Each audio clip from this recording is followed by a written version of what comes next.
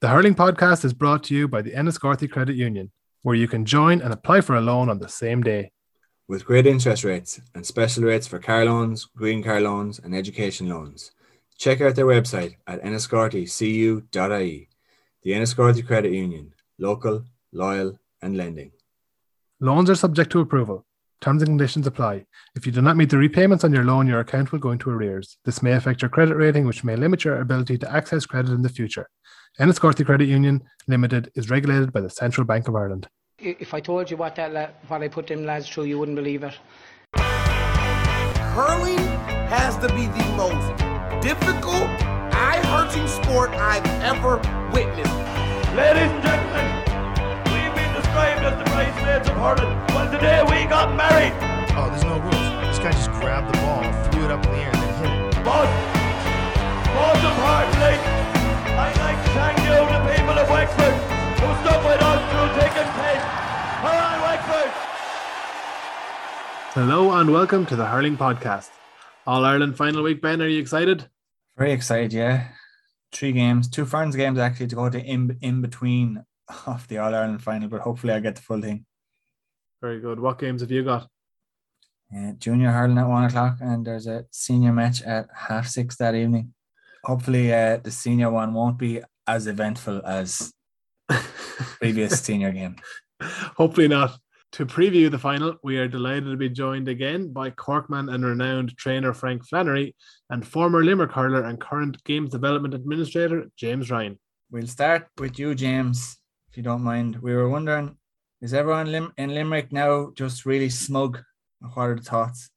Yeah, I suppose, look, to answer your question, bar the team and management and all the people that are involved, we are getting kind of quite smug, to be honest, because I suppose since 2018, there's talks that Kilkenny beating us in the semi-final, obviously, but that sideline, there could have been a 65 and the whole lot. And look, I don't think anybody's taking Cork for granted, but like this team has like nearly a 90% win rate there in the last 4 years. They've won so many matches, and any team that's beat them, they've competed with them and beat them in other matches as well. So, look, smug is a kind of a, I don't know, kind of a word, but I suppose confident and just like they've just torn up the record, the history books, and made their own script at the moment. I think they're the most successful team Limerick have ever had. We're back in 2017. We kept going on about 73. 73 hasn't been mentioned since 2018, since winning it. And even 2018 hasn't been mentioned because they've won leagues and Munster since. So, look, we're just in a golden era of Limerick hurling. And I suppose it's hard not to be smug because the team is just performing so well and winning so much that it's just good times to be in Limerick, you know. But again, look, Cork, as we know, and we're going to talk about in the final, are going to be no easy team to overcome. But at the moment, in the nicest and I suppose it's in a non-cocky way, people are nearly getting sick of putting out the flag now at this stage in Limerick, and we thought we'd never see the day. So we're just happy with the times we're in. You're a coaching officer, are you? I am, yeah. I work, I'm a Games Development Administrator there for mostly South East Limerick.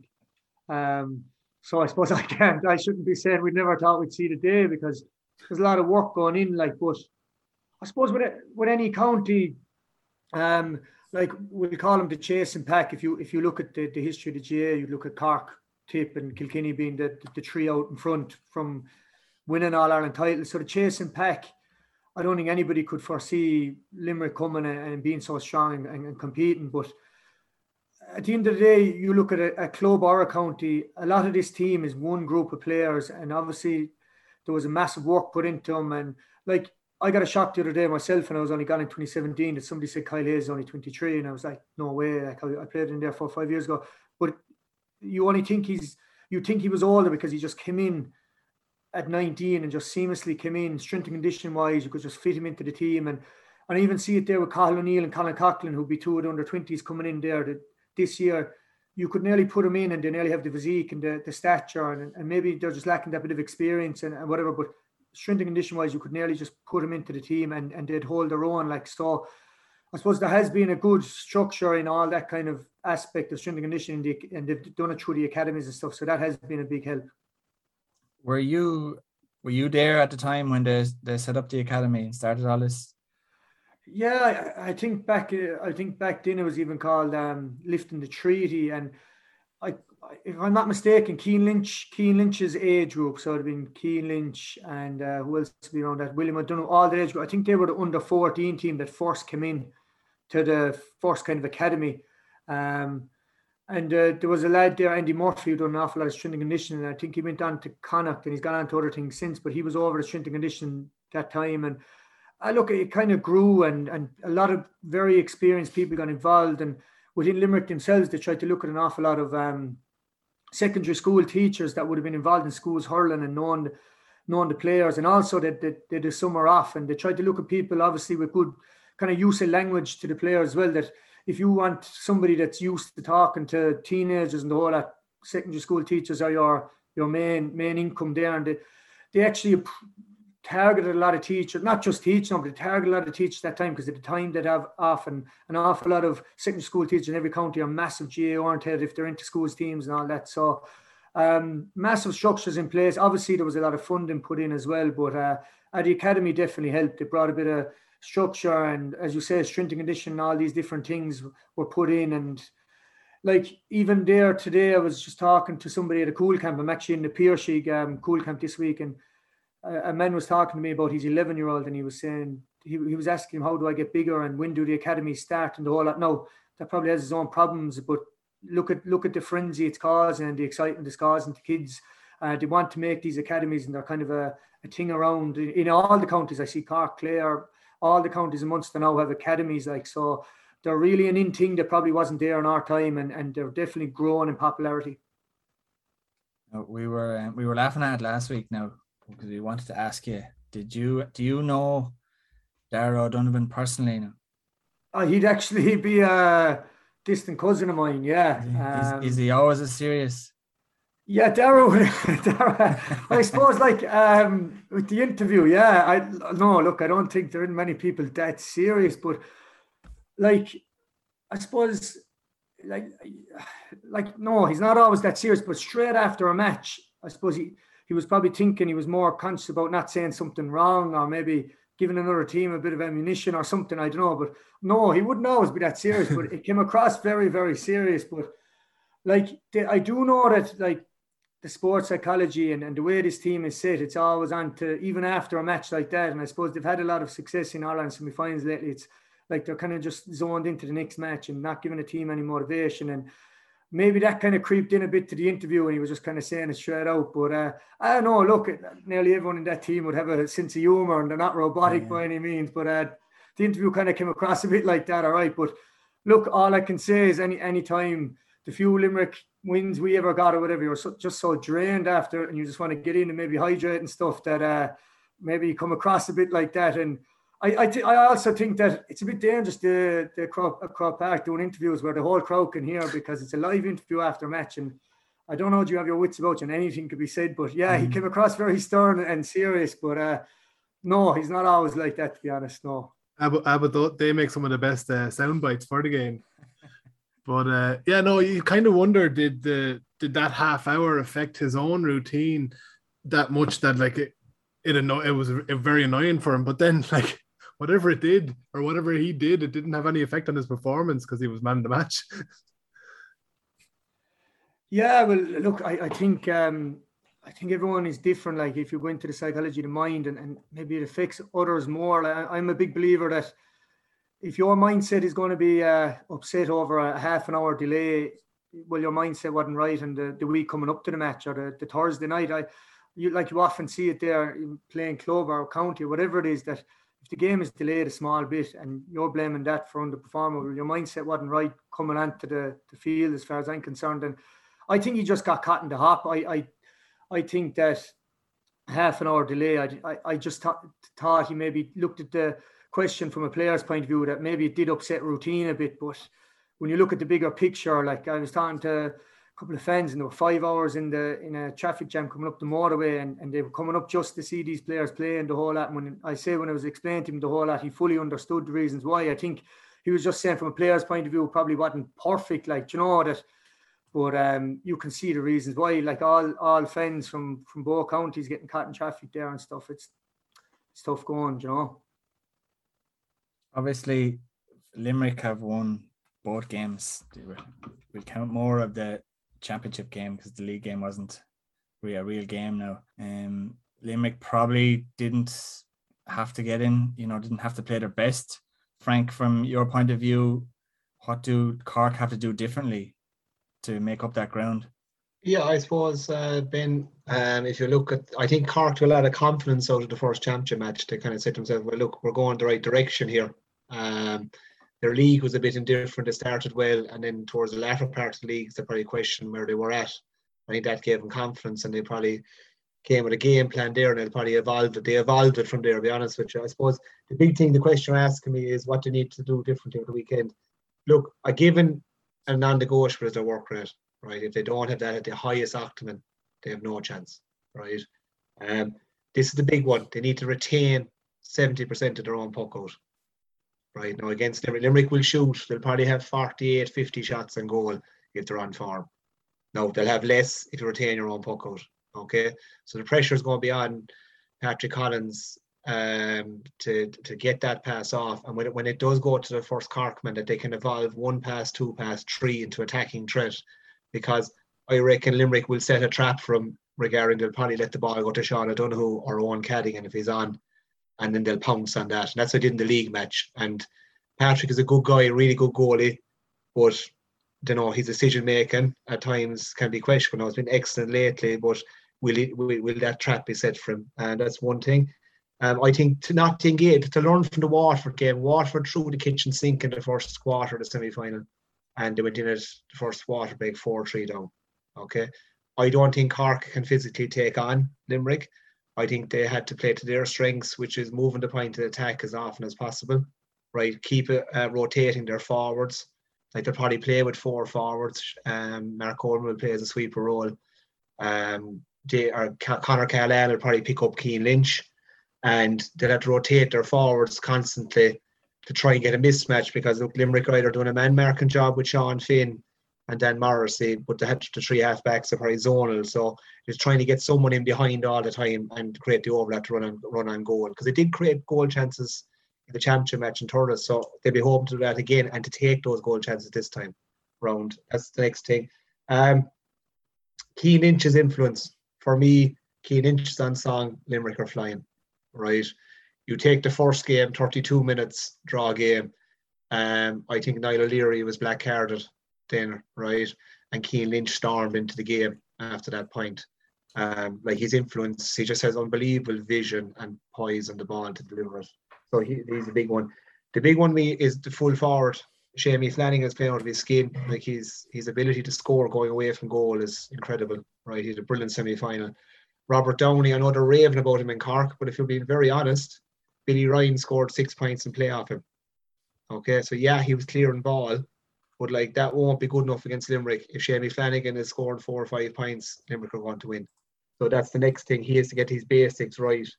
I suppose the other thing you're looking at, Limerick will invite, and I spoke already about Owen Cadigan and Sean O'Donoghue and puckouts instead of trap and probably pounce them. Cork are going to have to come up with something different. On the long puck out, to use Shamie Hardy a lot, probably Dara Fitz. They're going to have to come with something different, because I suppose club manager James is there. Sean O'Donnell worked with Cork for 7 years, so he knows Cork inside out. Like, he's also worked with Kieran Kingston at club level with Douglas, so he'd be very aware where Cork pies, like their puck out strategy won't have changed massively over the years. Like habit dies hard, right? So that's one thing they need to work on. The free man influence. Limerick will probably free up Barry Nash or Declan Hannon. Declan Hannon for strike and Barry Nash for running the ball up and creating overlaps for Kyle Hayes. How Cork are going to deal with that. Limerick's puckouts, like they're actually quite basic. They either create, and they're very simple but very good. They drop 5 into the full back line, they run the ball at you. If Cork back off and say, right, we'll meet you on the 45, no better team to run it past you. Okay. They did that against Tipperary in the second half, especially. Tip set back in the Munster final, shot from distance, and Limerick just ran at them and created overlaps. They tried to change their game so easily. So the other one is the overload. Well, they just overload one side of the field with their 3 half forwards. If you follow, they'll hit a space for either Gillan or Flanagan to run out into. So you got to try and watch that space. Or else if you leave one player out in that space, they'll just bang it down, and go out muscly on the break and change the point of attack and go from there. Okay, Kyle Hayes' influence is massive, and like you're really taking a forward threat out by man marking him. Like Robbie Flynn picked him up in the Munster semi-final, and Robbie Flynn has been very effective running the ball. But like one eye is going to be on Kyle Hayes for the day. What's he going to do? Like, you know, he's so powerful going forward. He's the Jack McCaffrey of hurling. To be honest with you, the Dublin badly missed at the weekend in the football, and I suppose they're the couple of main things. So Cork have got to negate them, basically move the ball as fast as possible, either run it or changing the point of attack, right? Retain their own puck out as much as possible, disrupt Limerick's puck out. Okay, and the biggest thing for me at the weekend is Limerick will come with process. Like, I would be honest, I'll say this straight to James, I was that if Limerick had Caroline Curd in 2019, they'd be going for 4 in a row this weekend. Okay, she was a massive loss that year because she has a fierce hold on those players. Now Tony O was probably very good at his job as well, but she was a massive loss to Limerick. Okay, and I think Limerick will come. They know the final event very much so. This is very new to the Cork players. Yeah, Mark Coleman's played under 20 finals in Limerick against Tip, but going to Croke Park, I know it's a half packed stadium, but it's going to be a big occasion, and I think Limerick will deal with it and turn up. Whereas Cork, even the way Kieran Kingston and Sully spoke after the semi-final that Limerick's name is etched in the cup already, it's pure emotion and maybe almost hatred to a point, or jealousy to a point driving them, and that does not guarantee a performance, and that would be a worry you'd have for the game. So I'm leaning towards Limerick winning, lads. I'm not being the cute Cork whore in this, but I do think Cork have a chance now. If Limerick turn up, Limerick have an off day like they did in the semi-final, hit 20 wides, and Cork play to their best, they have a chance, but it's a big tall ask, and I've stated a lot of facts they have to get right before they can deliver a performance to win the game. Just, I suppose there's a lot in that, but one thing that I did know, like Cian Lynch in that game in Munster, he wasn't really in it at the start of the game, and he was being marked by Niall O'Leary, I think. But then when Limerick got the black card, did Cork kind of push up? Did they push up Mark Coleman on him? They pushed up Mark Coleman on him. Because I think that's kind of when Cian Lynch really came to life. And I think during that time, Limerick outscored Cork by... It's 7-point turnaround anyway, lads, I think at the time, was it? No? 2-4 to 2 points or something like that.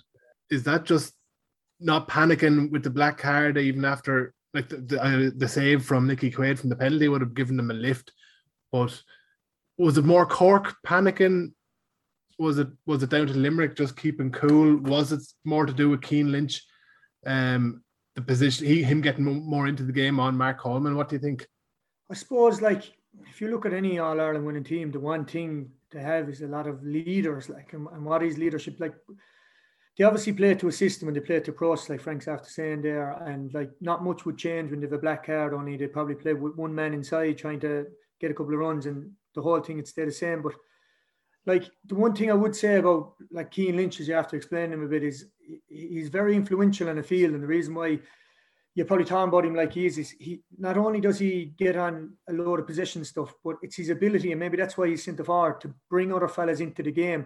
Like, you could see Cian Lynch in the All-Ireland final maybe only getting a point or two, but you could see that his assists could be way up in comparison to all the rest of the forwards.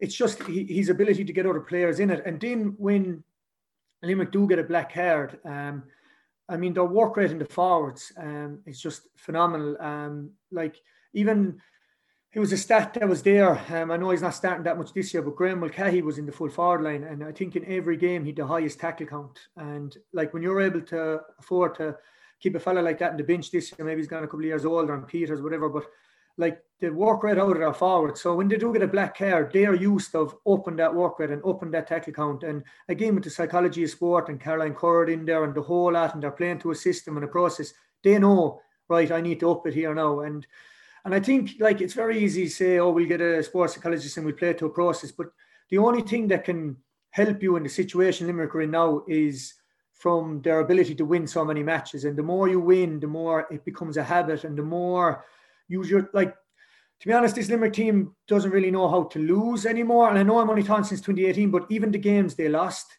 like that 2019 semi-final against Kilkenny, like I met a couple of lads after it, and they were just, like, you'd swear they were the Kilkenny team going for the 5 in a row. They lost one match, but it's competitiveness, and it's within all that team, and they know, like, if you have that competitive nature out in the field and you've got a black card and you're not playing great, well, you're going to have doubts in your head. You're going to say here, and like a lot of the time, to me, that's leaders.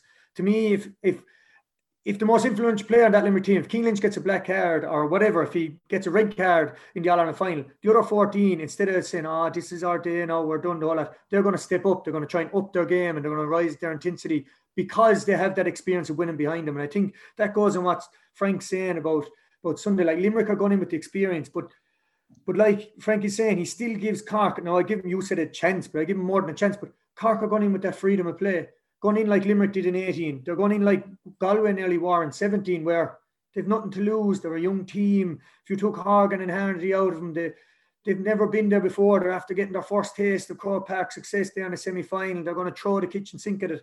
And, like, to be honest, Frank's have talking about all the ways Cork will have to do, but Limerick and Cork have both, like, I only retired there in 2017, and it's only, 4 years ago, and I think the game has moved on so much in 4 years. It's crazy. And I would put an awful lot of it down to Cork and Limerick evolutionising the game so much. Like Limerick in 2018 had a massive success rate out of their half-forward line moving, and a lot of Nicky Quaid's puck-outs went long. The first time I ever seen that done against me, I don't know, other teams only done it, was against Cork. We played them in Old Christians in a challenge game to start just before the 2017 championship, and Seamus Harnedy and I think it was Conor Lahan, even that time, were making runs, and they were finding all this space and we didn't know how to do it. So Limerick took that on. Then players started playing the goalie a bit. I think Cork are evolutionising. They're playing their goalie as an extra defender now. He's literally playing when Cork had possession of the ball, he's going out into the corner, there's space being made, they're playing it from the back, and that's why you give Cork more than a chance in the All-Ireland final, because they play a very similar system to Limerick. And to be honest, there's certain aspects of their game where they're nearly doing more than what Limerick do. They're adding to the system of what Limerick plays. So yeah, but back to your point about, I just think they have leaders all over the field. They have experience. They're now All-Ireland winners, and they carry it very well into games, and they have presence out in the field. Like I remember playing against Kilkenny, and they were the team that time, and it's just hard to explain. But the very minute they're out onto the field, they just have presence. You're playing the best team in the country, and you know that you have to up your game, that they're not going to come down to your level. And I think Limerick are that team in the country at the moment, that you just have that presence, and you know what you're going to get. You're going to get a high tackle count, high work rate, and you have to match that. And that's why they can afford a black card and still perform at a high level at times. I know James said there that Cork kind of, it's like a free shot for them almost, because they're not expected to win.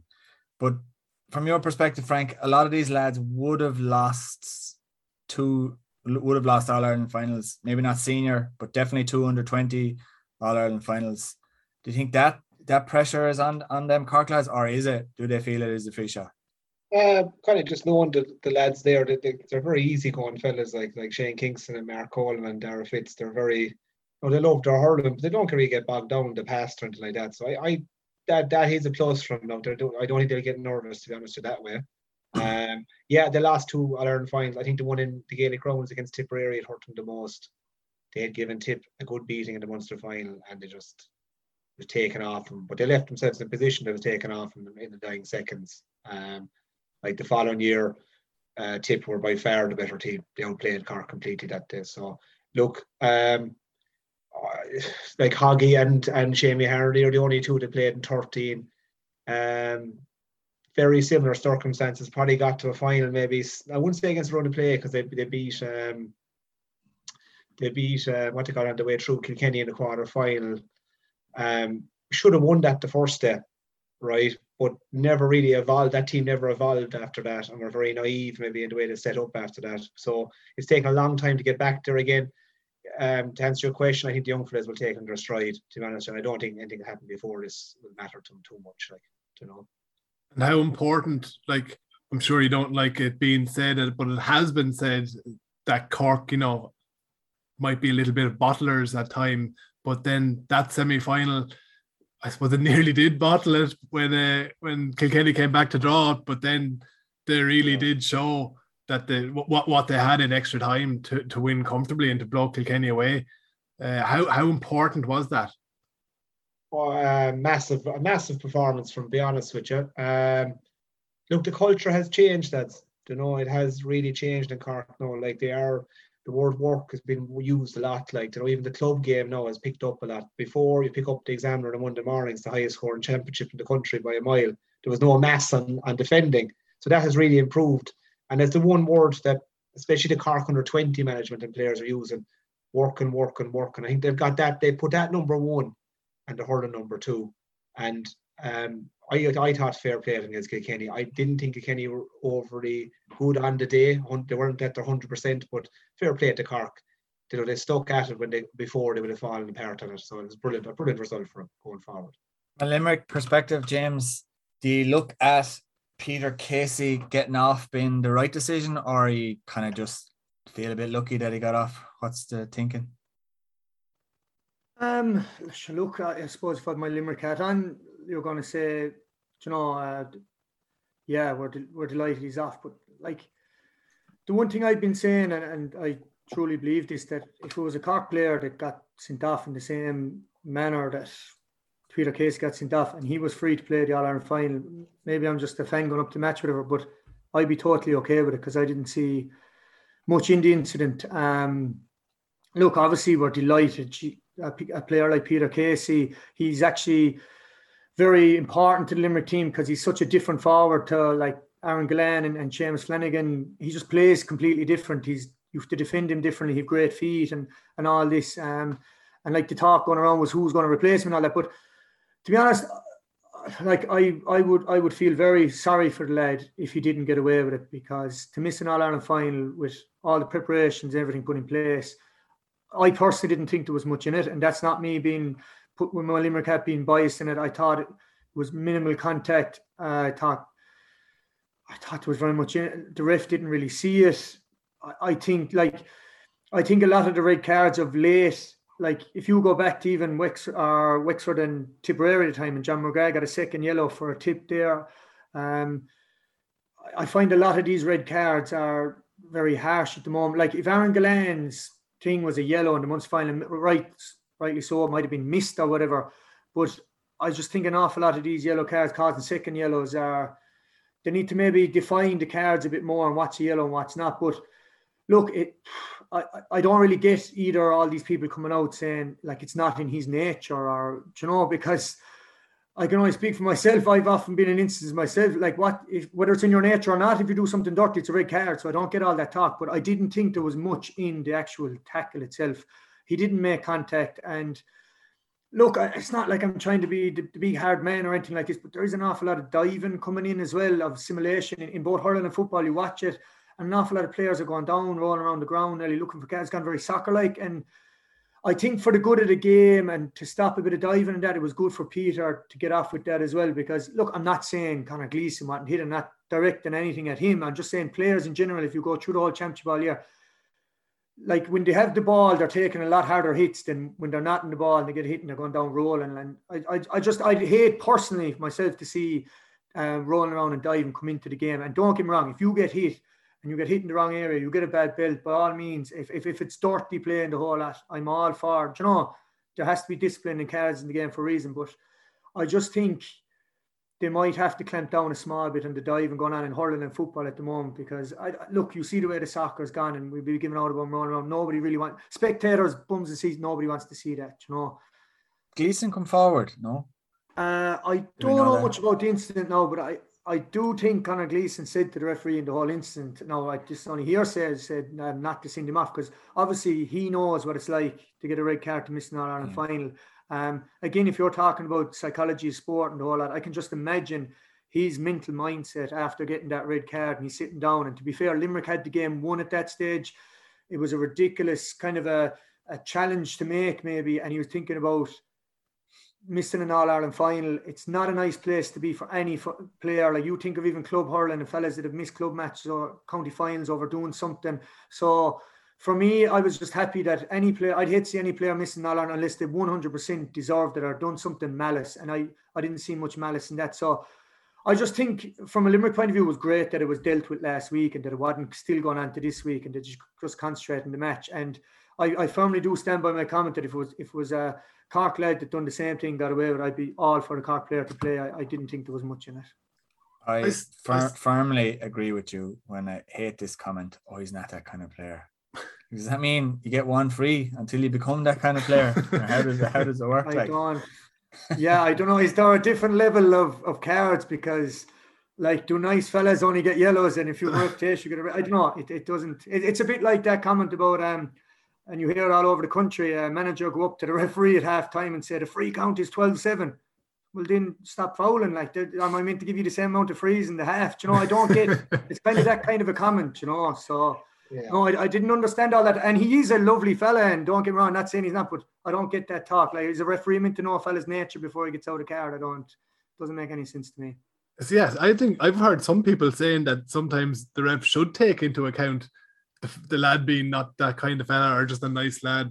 But I do find it, I think Gleeson must have come forward and said something, but or else I don't know how it would have been overturned, because I still don't really know what happened from the replays. I think it's inconclusive, but the referee, he consulted with his linesman and came to the decision that it was a red card. So the umpire, apparently. Or the umpire.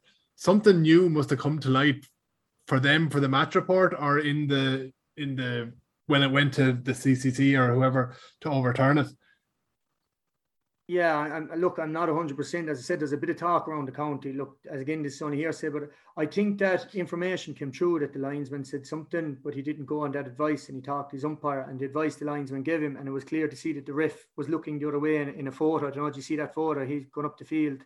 He was looking with his head back to the incident here, and I think they got away because all that is on the ear, and they were able to hear the sound and back. And I do know that.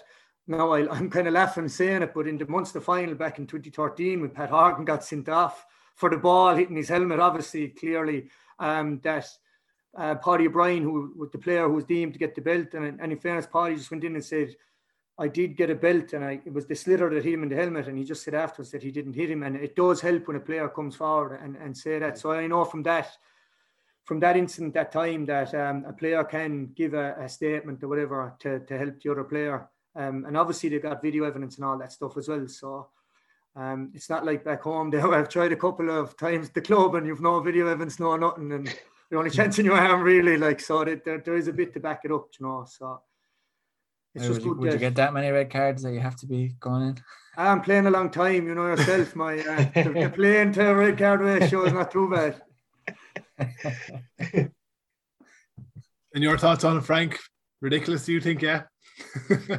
No. I think move on. I think no problem, yeah. To be honest. I looked the word, but you don't know what the wording report was. That's it. Like, you're only speculating, really. Yeah, that's all. Look, at the end of the day, it was a big plus for Limerick, because if you look, just take the stats last year, Graham would normally start that role.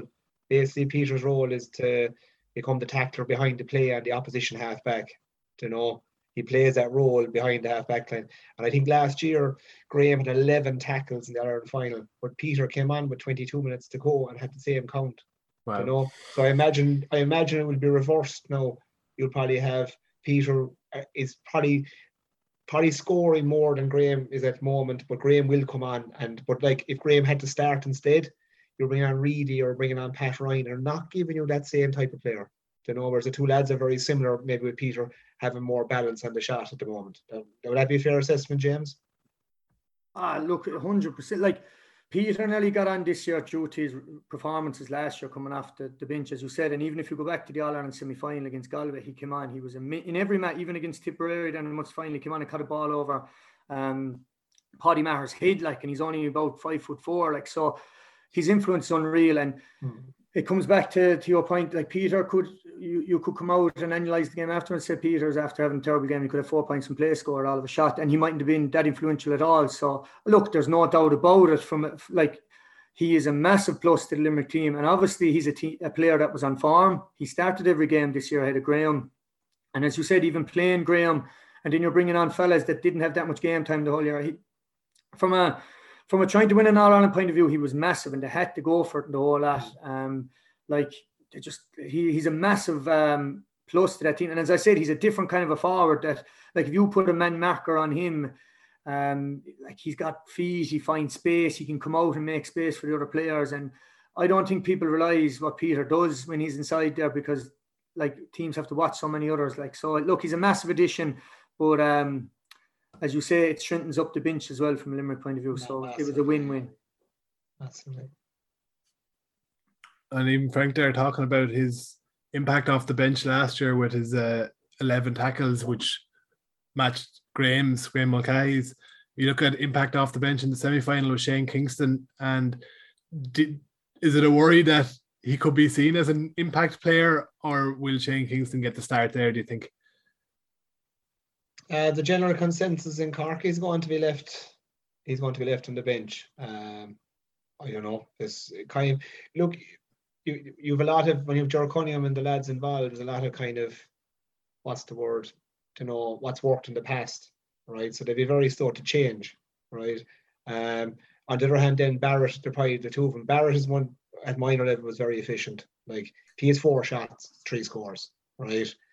I personally start him, and I'd start him centre forward. But I'd start Kingston. I'd start Kingston centre forward, and I thought he was very good there. And just try and maybe, a lot of people are going after Declan Hannon, but no one is succeeding.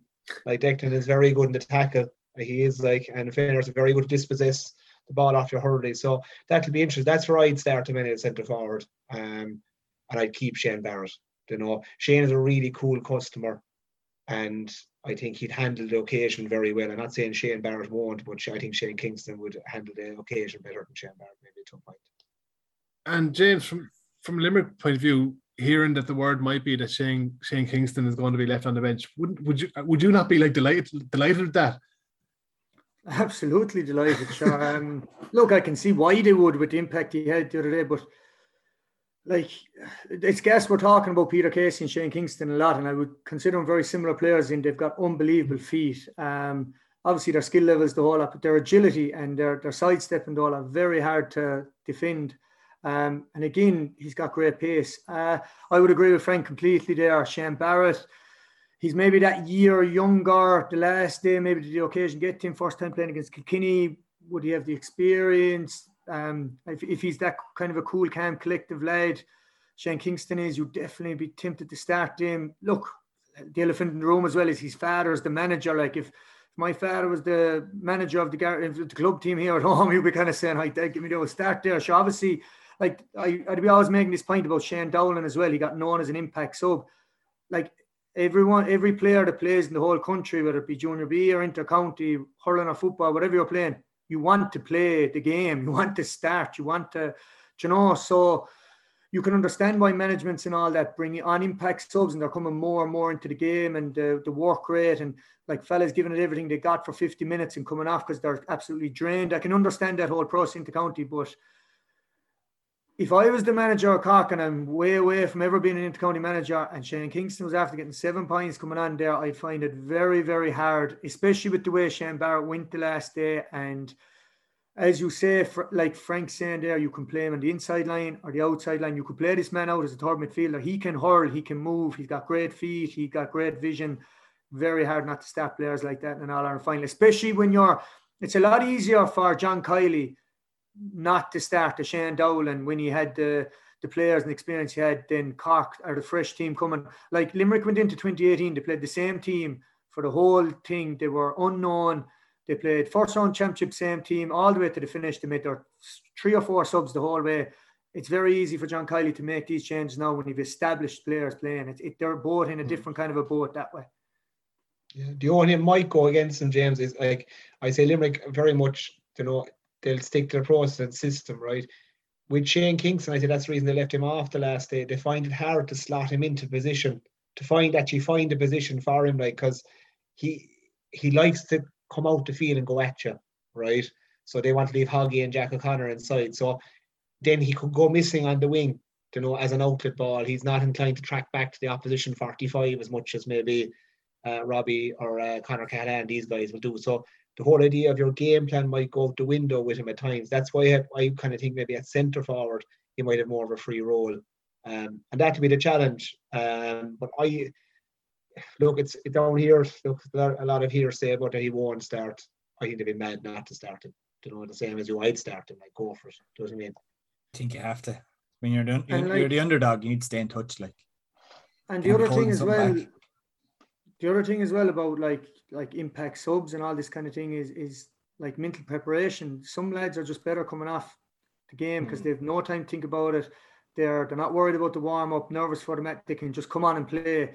So a lot of these impact subs, there's a reason why they kind of come onto the field. I'm not saying Shane Kingston is one of them players, but it's like there's going to be players on every All-Ireland final that don't take the occasion very well, their mindset, whatever. And if you have a fella like Shane Kingston that you know you can spring him off the bench and he's going to be cool and calm like he did in the semi-final, well, you know, there's a method to what they're doing, because I just do know from playing myself, there's days where the nerves get you and all these kind of things. And there's no doubt about it, the way the game is going and the way management, sports psychologists, the whole lot, they're looking at a player's psyche and the way he approaches the game to say, will he be able for the big occasion or not? So that'll all be taken into account. But it's very hard not to start the lad that got 7 points from play the last day. That'll be the... It's a very rugby thing, isn't it? And even like I saw for the Six Nations this year, that they call, some of the teams are calling like their starting team and their finishing team, their finishers rather than their substitutes, where like you have players that are as good if they start or would make at first 15, but they're used for the last 35 minutes in a rugby game. And I wonder, like, is it something that'll come into hurling more, and where a player is trained to only play for 20 minutes, 25 minutes, kind of, rather than a 70-minute game? Like there's no player being trained to only play for 20 minutes, because that would have been a dream for me. I'd enjoy that now, gouting after 40 minutes or whatever. I actually think quite the opposite. If you talk about Paul Kanturk and game-based trend, the whole lot, and back to 2018 and went to extra time, and I know Cork had a couple of injuries, but Limerick looks so fit, and I can guarantee it was game-based training. You'd be out in the field for 2 hours, you were preparing your body for that intensity and level and lint to play and the whole lot. But a bit different to rugby, hurling involves a lot of movement. It's very like soccer that way. And I do think that pace, and we've heard about pace, and this Cork team with pace, and the Limerick team are obviously not slow either. Like, go back to your own playing games, or anybody listen to this, and if you're after playing 50 minutes of a club match or 60 minutes of an inter-county game, the last thing you want to see is a Jack O'Connor or a Pat Ryan or someone with unbelievable gears coming in on top of you, and you're after playing 60 minutes. So I think the answer to this impact subs and trying to bring people in off the bench and the whole lot, an awful lot of it comes down to legs and obviously freshness, whatever, but pace. And you look like, that's the one thing they talked about an awful lot about this Cork team, about their pace.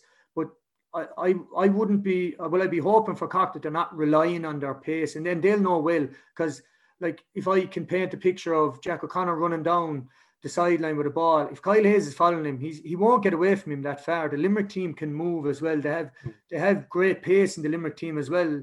Maybe they might target one or two slow on the turn or whatever, but in general, I wouldn't say that pace is one of Limerick's weak points. To be honest, I think it's building up to be an exceptionally great game of hurling with movement going on everywhere, and probably the best All-Ireland final we've ever seen for pace and movement. Yeah. From the semi-final in 2018, we all looked at it and everyone said, oh, it was Limerick's bench, the strength they have in depth. Now, coming up to this one, people are nearly thinking that it's Cork who have the stronger bench. James, would you be looking at thinking that the same, or would you think be just as confident with Limerick's bench? I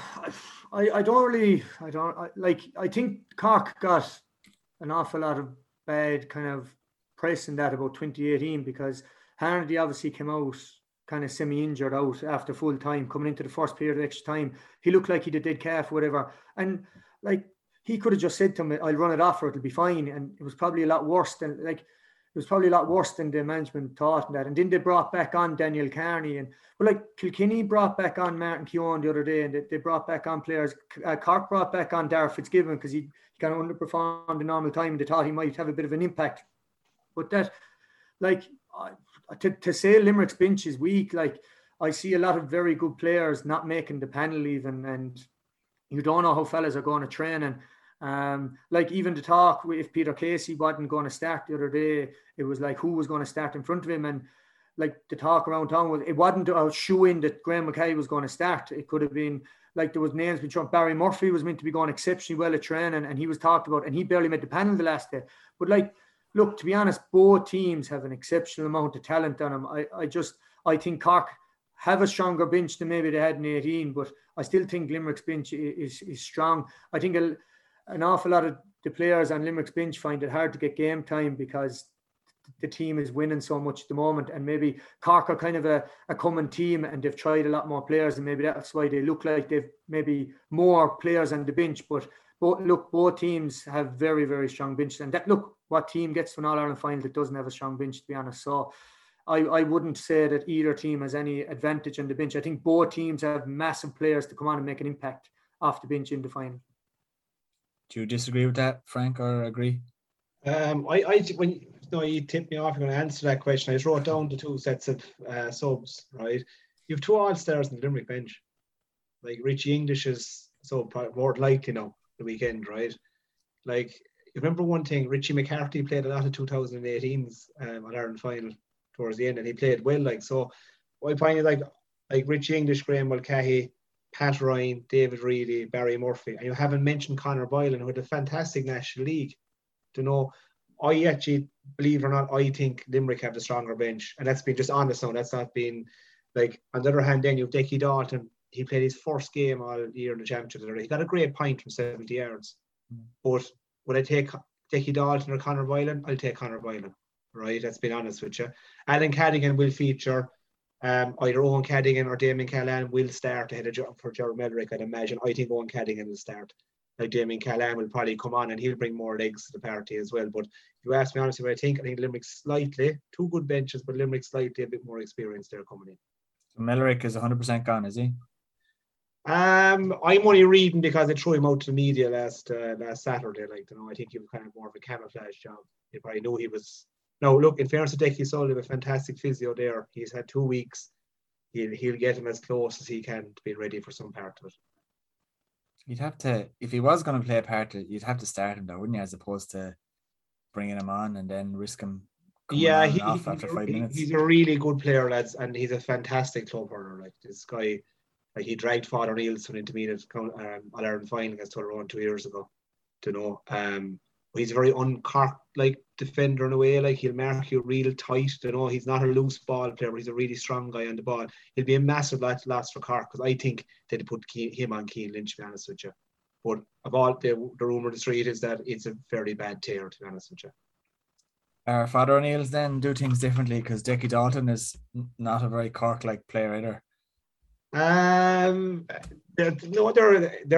had an unbelievable underage success. That's Father O'Neill's. Like, they won 121 hurling there 2 years ago against Middleton. Like, that would be unknown. Like, you know, they were junior for years, and now they're up to senior A. They're a fantastic club, to be honest with you. You know, and I don't know, to answer your question, those two lads are a little bit un-Cork, like, if you're going to put, but the rest of their club lads are very similar, very off stick hurlers, like, you know. I'd be a big fan of Dickie Dalton. I think he's very good, actually. He may not look as pretty on the eye as others, but effective, I think. He's a great shot selection. Like, and he played a brilliant game in the National League against Limerick down in the Gaelic grounds, I think 2 years ago, before the COVID. James, you were probably down there the same night. I think did Cork win that? No, Limerick won that game. Gillan was up top on his own, and Cadigan did a fierce battle altogether. But Dickie Dalton played that night. He was excellent, to be honest with you, wing forward. Was that in the league? Is that the same match where Tim O'Mahony was centre back? Yeah, the league down below on a Saturday night in the Gaelic grounds just before the lockdown. Yeah, like that day, like it's one thing. Like, I thought that day now you could see a lot of maybe potential in the Cork team, and especially Tim O'Mahony. He played centre back in a kind of in the pocket role, and he was just outstanding. And his actual form kind of dipped a bit actually after that in championship. Yeah. Rob Downey, Mark Garrod Hagerty that night, and a good game. And like, one thing that's like Cork have performed well against this Limerick team. Like, as of all teams, I think that's why it gives us a small chance. Is that, you know, the one team that I don't think Tip do Limerick. I said that to the last time I was on the show, and I was proven right afterwards, right? Yeah. But I think without getting massive results, this Cork team have done reasonably well against Limerick. Like, they might win 1-4, but maybe Sunday's 1-4, like, you know. And that's why I give them a chance. They do kind of suit them, James, in ways, like, you know. Sure. Like let's be fair. About 2018, there were 5 points. Was it 6 points up with 5 minutes to go? Like it was a game thrown away. In 2019, they beat him in the first round of the championship. Very few teams have beaten this Limerick team in 4 years. Kilkenny and Cork. Like a lot of these Cork players, I would like if you're after beating, if you should have won, if you're a player there playing for Cork in the last 4 years and you're analysing this whole thing, we should have beaten them in 2018, we threw it away. 2019, they beat them in the first round championship. Like in the first round of the Munster Championship this year, I think both sets of fans will even say neither team played to their full potential. Limerick had a lot of players that time just struggling for a bit of form, which was rare in the 3 years previous.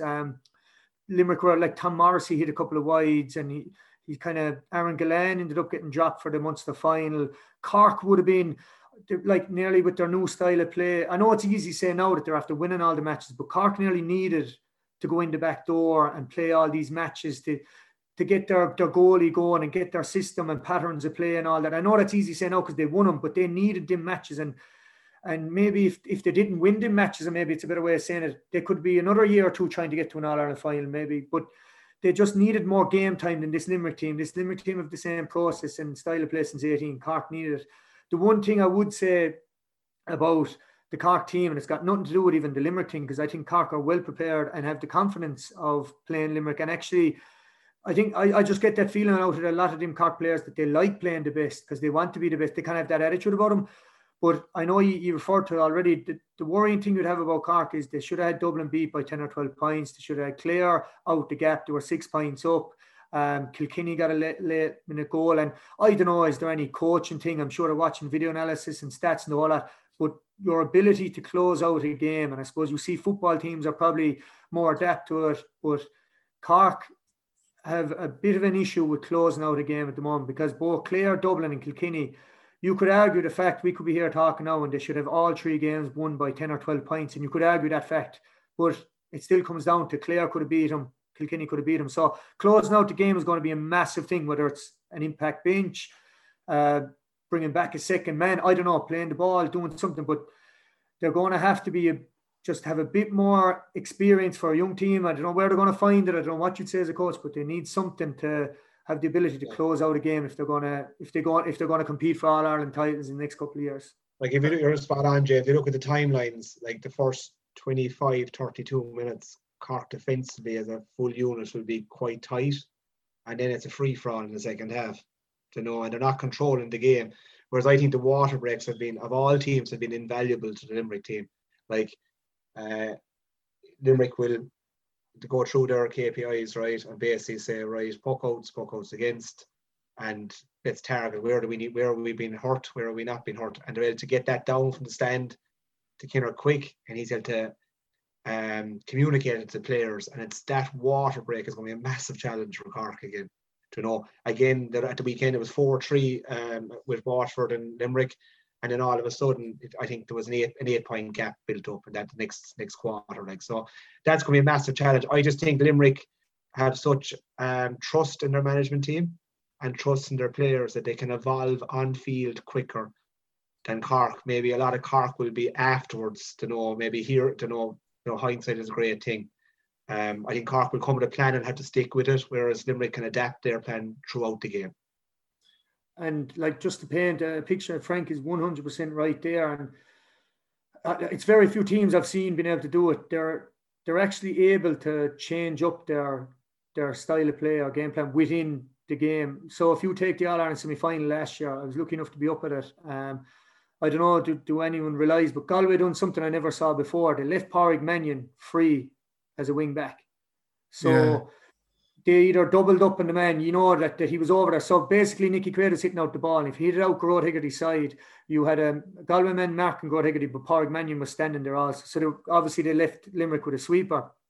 But in the first half it was kind of working. It was never seen before. Limerick didn't know what to do. But in the second half it was just so clear. The the ball's trying whatever. Every time the half back line would win the ball, Kyle would go to one wing, Dermot Burns would go to the other wing. So they set him the sidelines and they just spray the ball to the sidelines. Dermot Burns obviously take a couple of long range shots. They started shooting from range, but it was their ability to stop hitting the ball into the full forward line. They were clearly told, or whatever at halftime, stop hitting the ball into full forward line. They have a sweeper and it's not working. We're not, as you say, KPIs, we're not winning the ball in there. They played it to the wings and started shooting from range, and it changed Galway. So the point I'm trying to make is I was often involved in inter-county teams, and you go out with a plan and a system, but a bit like the whole plan B, the GA, how many teams can have a second game plan or a third, or change up their style of play to adapt to what's coming at them and things like that. And Limerick are very, very good at, I don't know, maybe Dublin footballers and other teams have done in the past, but I do know that Limerick are very adaptable that way, and that's why that they're so hard to beat, because they can change up their style of play. Yeah, you're spot on. I'm going to make a fair bold statement. No, Limerick are the best coach team I've ever seen, because they're just totally proactive. Like, they can change. They're not reactive. Like, they're reactive to a point, but they're proactive. Like, they can play you. If you leave space, they go along. If you don't follow, they'll run it at you and tread the passes by you. They can just adapt so easily, and they still keep their defensive formation so well. They'll always play with 5 backs inside their 65. Like, you know, they trust each other so well, and that half forward line is the catalyst for all that. Like Morrissey, Hagerty, and the evolution of Lynch to the half forward line, and Kyle Hayes revolving back to 7 has actually improved the team considerably on 18. Going forward, like, you know, just they're so good. I suppose you're spot on about the Pádraig Mannion thing. I suppose a big thing, their outlet ball, if in doubt, hit the left corner. And I think, you know, would I be right in saying that, James? That was their kind of Limerick's outlet ball. If you went man to man on them, they just spray it into that corner.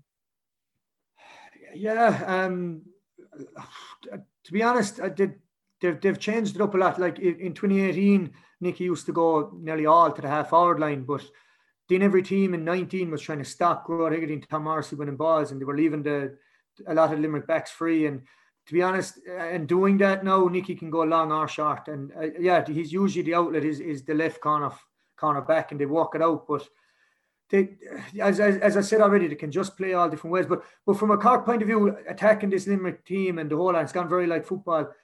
If Cork do go man on man and all around the field, and if they, you know, press high in the puck outs or if they defend, whatever they do, there's some very interesting matchups all over the field, like Harnedy on Dermot Burns, Robbie Flynn on Kyle Hayes, and Mark Coleman, would he push up on Cian Lynch, or do they play the sweeper? Like, I think Mark Coleman's definitely going to play the sweeper role. He's going to control things at the back. They're going to use their goalie an awful lot.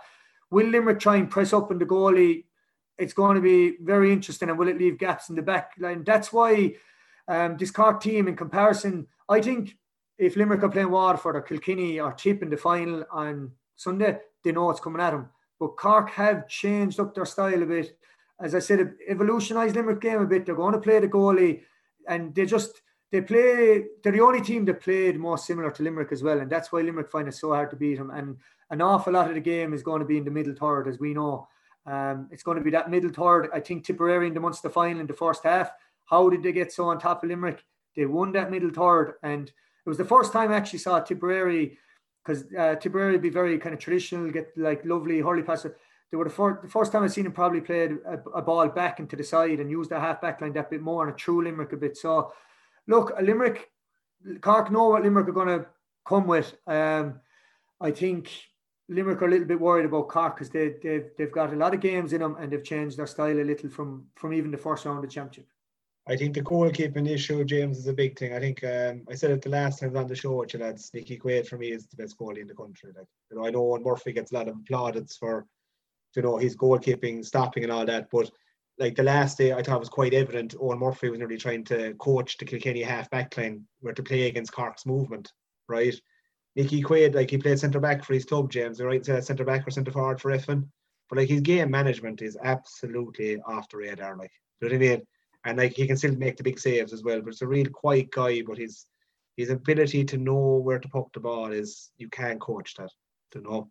Yeah, well, even when we talk about 2018, and one of the most iconic moments from that semi-final was the save that he made from Harnedy. But there's been a lot of plaudits for Patrick Collins as well. Are these two goalkeepers playing kind of some of the most important roles that goalkeepers have played in All-Ireland finals this weekend? Well, Patrick, let's just give you an idea. Patrick Collins played 4-year Cork minor, lads. He played 5-year Cork under 21. You know, he was always a standout goalie, but I say restarts is the one thing he's had to improve on, and his decision making that way. Like he had a great master ahead of him. Like Anthony Nash was a very good man to like a one-step puck out, bang, hit pace, hit space and pace. Like, but I suppose Patrick has really evolved that in the last 3 or 4 months, and that's been a big plus for Cork. You don't see Frank Cork treble coming over the next few days now. I hope so. I don't, if you're being very honest. I think there's massive work being done in the county, right? You have to put in context that Cork have 259 clubs. Limerick have 101. So I think, James, I'm right in saying that. Is it less? Is it less? 101? No, a lot less. A lot less. 67. 67, right? 259. Look, we have the population in Cork, but we're just doing things wrong. But we are going the right direction massively, and we have a fierce conveyor belt coming. Like we do. We don't know. I think we have a minor team that will win the All-Ireland and win the All-Ireland well. That's very bold out of me now to say that, right? If they turn up, they're a serious minor team. The 20s, without Connolly and Barrett, I think might come up short against Galway tomorrow night. They're a massive loss. Whether they pull the stroke with the COVID, I don't know. To try and have them, I don't know, but they don't have them. I think we'll win the minor. I think we'll struggle at under 20, and I'm hopeful in the senior, but I think Limerick will win the senior as well. This could be, now I know every team that wins under 20 and wins a couple of All-Irelands, people get worried like, geez, there's going to be a period of dominance here. But you would have to think that Limerick and Cork are probably going to dominate for a few years between the two of you. Would you disagree? I think that's a fairly true statement.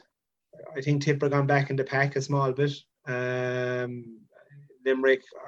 Waterford they can come overnight now, right? Clare have dipped a small bit, but I imagine they'll get their shop in order as well going forward. They were very poor under 20 and minor this year.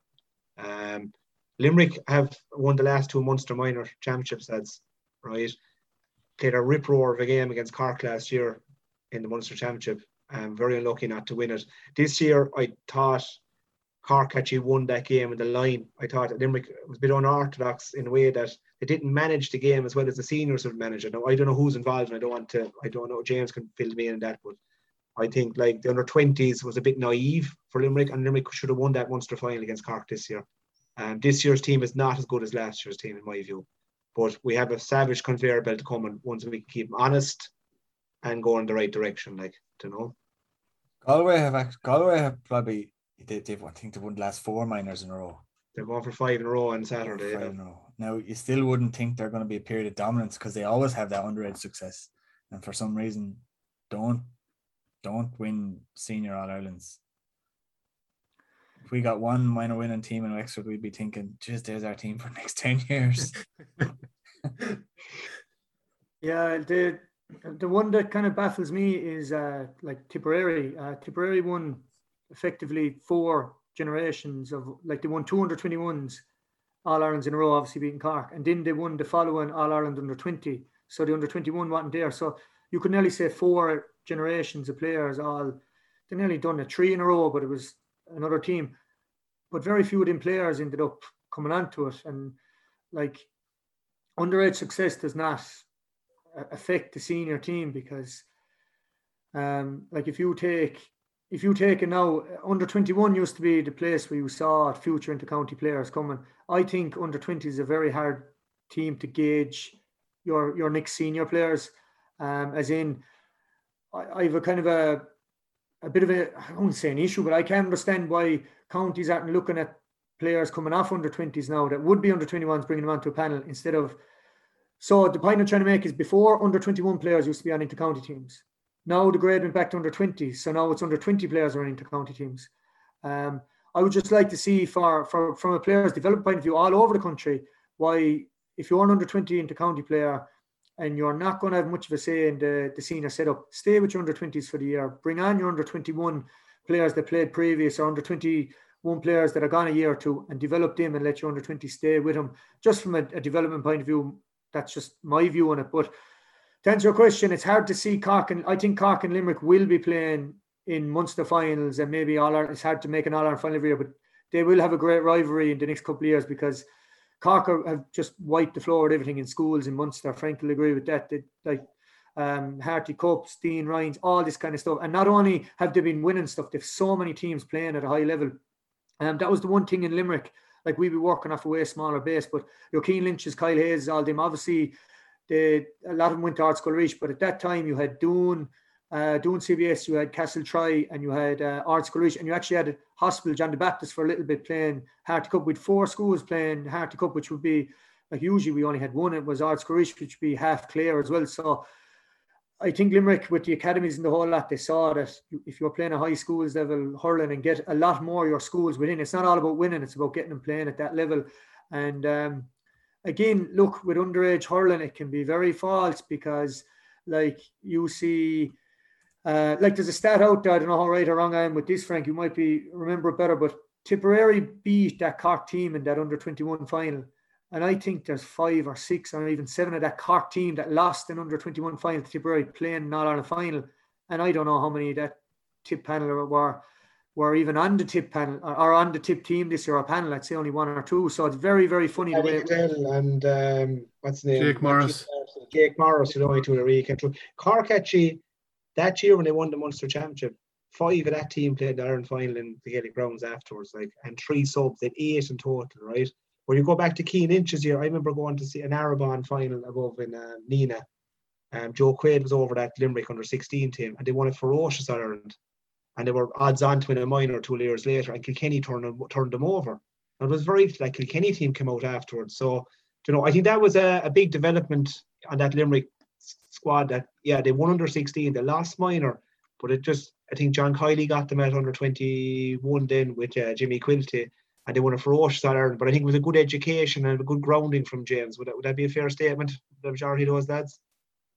Yeah, and like, even I think the one thing about like building an academy and all this, and I just see hurling in general, it's become very middle class. Fellas go to college and they're well educated, and the academy, and you're well trained in how to approach people and how to present yourself. And like a lot of these Limerick people, like after, like, as I say, in a county like Limerick that only had 7 All-Irelands won, the last time being 1973, and the whole lot, like a lot of this success could have totally went to their heads and have egos and the whole lot. And to be fair to them, down to earth, you don't hear anything from them. They get on about their business. And I just think that's the modern player all over the country at inter-county, that a lot of them are like Dan Marcy there is going for a big account, and Nicky Quaid's a teacher. A lot of them, it's their lifestyle and their approach to life, and they bring that on to their success in sport. And it's just great to see. And that's not just in Limerick. I'm not trying to, that's going on in every county. And it's just good to see that clubs and counties are able to produce like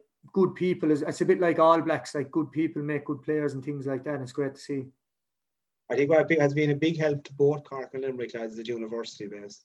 Like Limerick have UL and LIT who are ferocious at college level. Like a fresher match between LIT and UL is off the charts. Do you know what I mean? And the other hand, then UCC and CIT, with my own college, I've gone back a little bit, but UCC are the benchmark with UL. To know, like, if you go to Fitzgibbon Cup weekend, it could be 2 Cork teams and 2 Limerick teams, 2 Limerick colleges. I know now they're front loaded with Clare lads and Tip lads and Galway and all that, but the mainstay will be 5 or 6 Limerick lads in Limerick. It'll be 5 or 6 Cork lads in Cork, which has been a massive help for the development. And he's spot on about the Harty Cup. 2 years ago, there was 7 Cork teams in the Harty Cup. 3 of them got to semi-final, right? Coleman's, Christians, and Milton CBS 3 years ago, and 4 Cork teams were in the B Munster. You know, so that just gives you an idea, like, you know, you're a spot, the schools, colleges, everything has an effect on it, really, James, isn't it, going forward, like, you know. And like, just to give like people an example, like West Limerick would be kind of predominantly football area now. There's a lot of hurling clubs there and whatever, but the standard they're playing at a day would be the only senior team at the moment. But so when I was working my job, 3 West secondary schools joined to play in the Harty Cup. Now they've done away with it since because they just didn't agree with it or whatever. But Seamus Flanagan would have been playing in that. So he got 3 years, definitely 2 years playing Harty Cup at a high level. And if he wasn't doing that, he'd have been playing, I'd say, C or D hurling. And it was just a massive addition to his development as a player. And it would have been seen as a weaker area. Like, there'd be very few players from West Limerick back that West playing with Limerick over the years. Tom Condon would have been there as well. They'd have very few, and it's just great.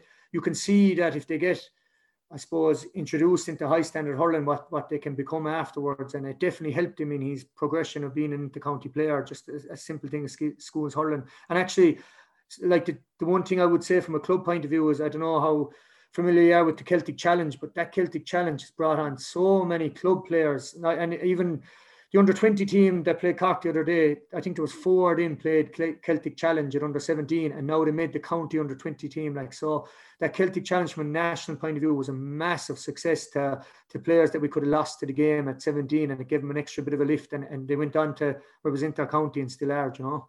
Yeah. We're saying in Cork, James, as identification was a massive problem. Like, I was involved developing squads in 11, 13, that way, right?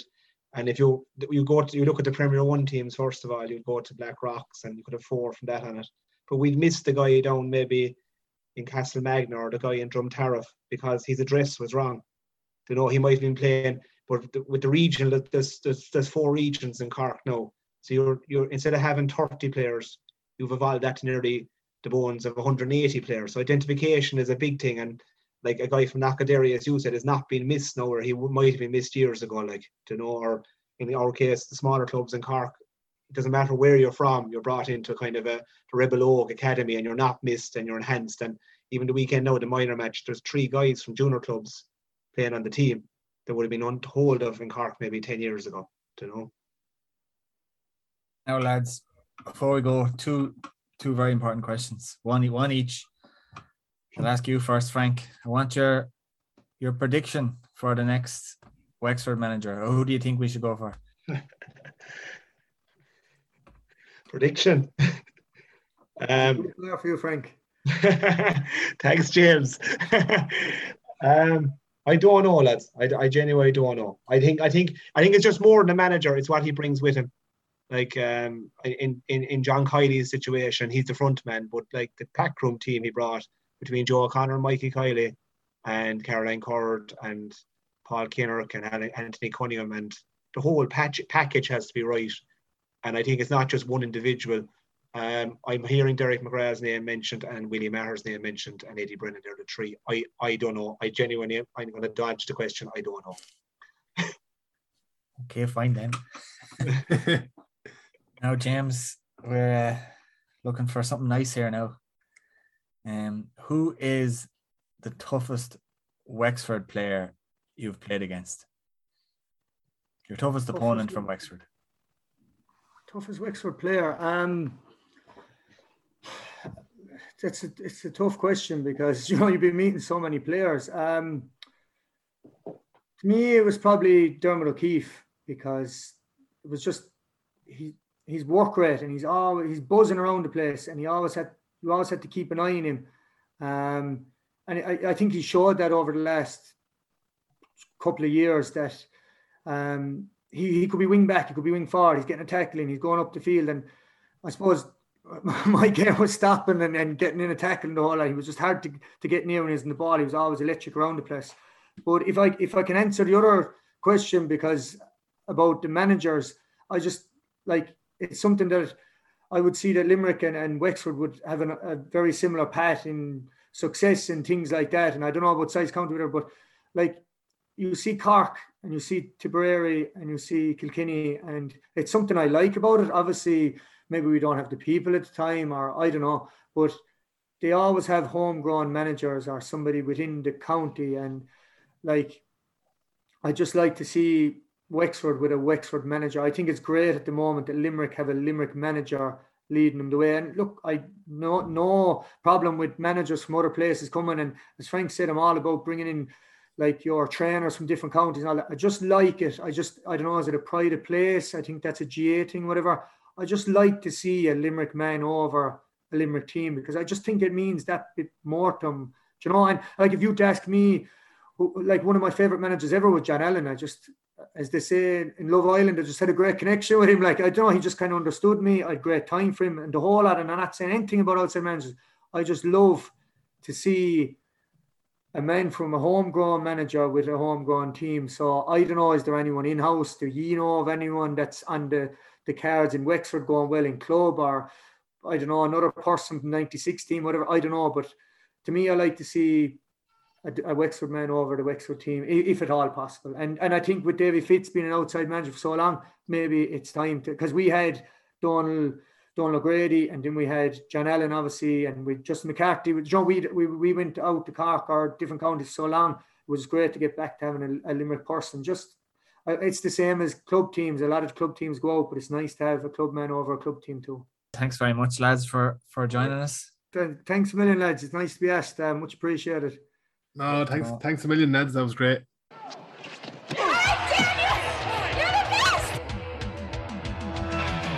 Damien Flannery was the best at what he did who I ever played with. Unquestionably the best there ever was. My God, like, he was just so good. He was so good. Unbelievable. His theme song was like a magician. I'm the youngest of the 15, 9 brothers and 5 sisters. They just stuck you in the goal then? Yeah, well, a so-called goal, 2 tar barrels. So good. Damien Flannery was the best goalkeeper I ever played, but you know, I'd say that. Damien Flannery is the best goalkeeper I've ever seen. So I'd probably say Damien. So good. Have you been talking to Shane Tompkins, Gary? I haven't, no, Ben. And apparently he's desperately trying to get in contact with Micheál Martin, because apparently there's something really important he wants to talk to him about. So he said he couldn't come on this week with us. It's been a while now since he's been on. Is this something to do with the presentation he was getting ready last week? I think so, yeah. Apparently, anyway, it's really important. So hopefully he gets in contact and it all works out. Yeah, hopefully. And Micheál, if you're listening, maybe just reach out to Shane there. He does seem eager to get in touch. He is. We'll be back soon with another podcast. Thanks everyone for listening, and thanks to our sponsor, the Enniscorthy Credit Union. Take care. Most importantly, I'd like to thank you, the people of Wexford, who stuck with us through thick and thin. All right, Wexford!